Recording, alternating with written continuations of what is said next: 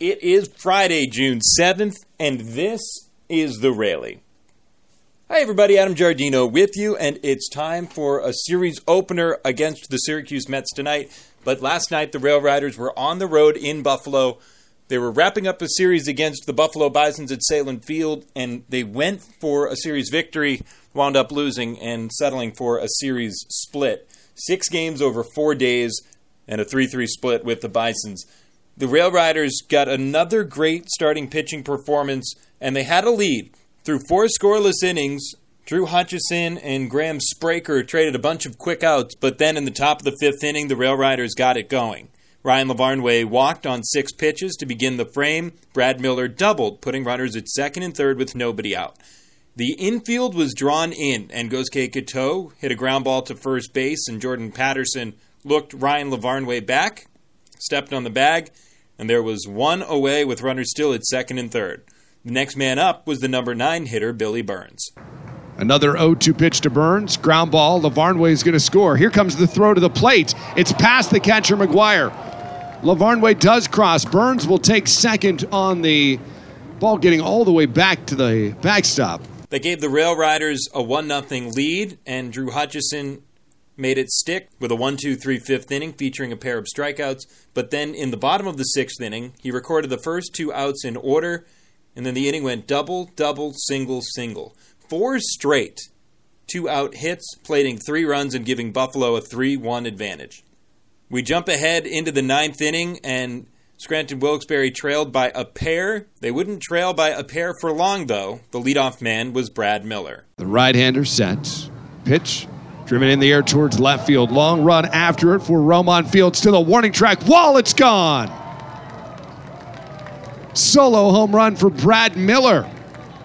And the Rail Riders trail at 3-2 with nobody out in the top of the 9th inning. So the Rail Riders were one more swing away from tying it, but a couple of strikeouts and a flyout as Justin Schaefer locked down his 5th save of the season in a game that took a season-best 2 hours and 22 minutes to complete.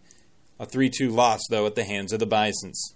Prior to yesterday's game, we had a chance to sit down with Ryan McBroom, with the first Scranton Wilkes-Barre Vejigantes Day coming up on Sunday, where we celebrate the local Latinx community. As part of the MILB's Copa de la Diversion initiative, Ryan McBroom recounted his time during the Mexican Winter League, and it's been a couple of winters in a row now that McBroom has gone down there.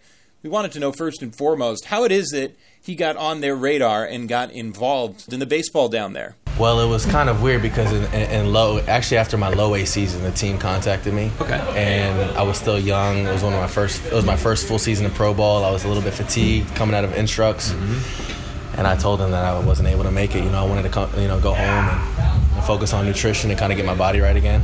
And so it's always kind of been in the back of my head. And then after my AA year, Latin American agent contacted me personally and said that the team was looking for a first baseman. And I said, yo, sign me up. I'm ready to go. And I left around Thanksgiving. I left the day before Thanksgiving my first year. And I stayed the rest of the time, went to the Caribbean World Series, and had honestly one of the best winters of my life. And it was a great experience. So to go to the Caribbean World Series, that means you guys won your league title? Yes, we did. We won the league title. And I actually was hurt at the time, but my manager wanted me to come and experience it with the team. And it was incredible. It was one of the best times of my life. What was the regular season like? I remember you saying that the stadium is just getting packed. Yeah. Winter ball's, it's a different atmosphere. It's almost like a different game, to be honest with you. Games are super long. They're drawn out. It's almost like an event, like a huge event concert type deal. There'll be bands playing. There's music constantly going, and dancers and entertainers all around. It's something that everyone I think that loves the game needs to experience, especially in the city of Culiacan in Mexico. It's hard to explain, to be honest with you. It's pretty intense. And we actually had we won the championship and had a parade. And there was a few guys on the team that actually won the World Series here and went on World Series parades. And they even said that parade topped, the World Series parade. It was bananas, to be honest. Convertibles, buses, what are you parading around on? Oh, it was a huge, 3 huge buses with it was crazy. There were so many people on buildings and it was insane. Otherwise, what is that town, that city like on a non-game day, though? It's one of the bigger cities in Mexico. Okay.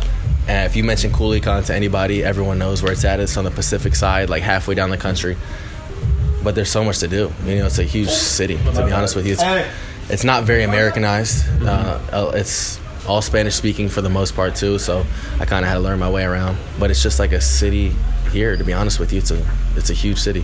What's something that you got a taste for down there that was very different from up here? Oh, the food there is, you can't beat it. It's the homemade tortillas. It's either the flour or the corn tortilla you want. The tacos are second to none. It really is incredible. Like, the food is so good. The tacos were the best part, obviously, because I was always used to like the tacos here in America, and nothing comes close, to be honest with you. So it was really good. What's travel like in that league? Travel's nice. We actually have a charter plane, and we leave usually the day of the game. We'll go play a 3 or 4 game series and then come home, and it's just back and forth. It's really nice. We stay in nice hotels. They treat us really well. Who are some of the names? I know Oliver Perez from 2 years ago. Who are some names that we would recognize on those teams? Yeah, Oliver Perez. There's Joey Meneses, who's on the team. That's his hometown. Josh Fuentes, my buddy, with the Rockies, played there my first year. Oh, Roe Fields with Buffalo, actually, was with me this past year. We had an incredible time.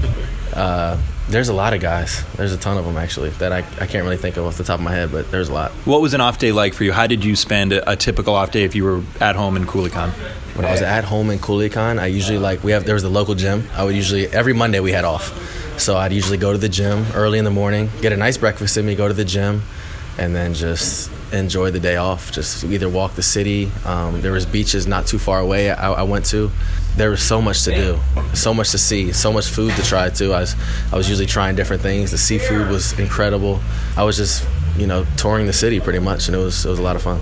Is there anything else, like part of your experience that I'm missing that I didn't ask you about? Culiacan is known. It was ranked number 1 for Latin American, Winter League baseball, places to play. They just treat you really, they treat you incredible, like you're a big leaguer. The whole city knows who you are. It's wild. The stadium seats 20,000 or something crazy, maybe even more. It's just wild. Big thanks to Ryan for talking about his time down in the Mexican Winter League, and a big thanks to you, as always, for making the rally part of your day. We've got first pitch back at home, 6:35 tonight against the Syracuse Mets. Randall Delgado takes the ball for the Rail Riders, going up against right-hander Chris Flexen for Syracuse. Pre-game coverage begins at 6:05 before 6:35 first pitch. You can catch all of the action with Adam Marco and me beginning then. I'm Adam Giardino. You can follow me on Twitter at Adam Giardino, Giardino. Thanks for listening, and we will talk to you later tonight.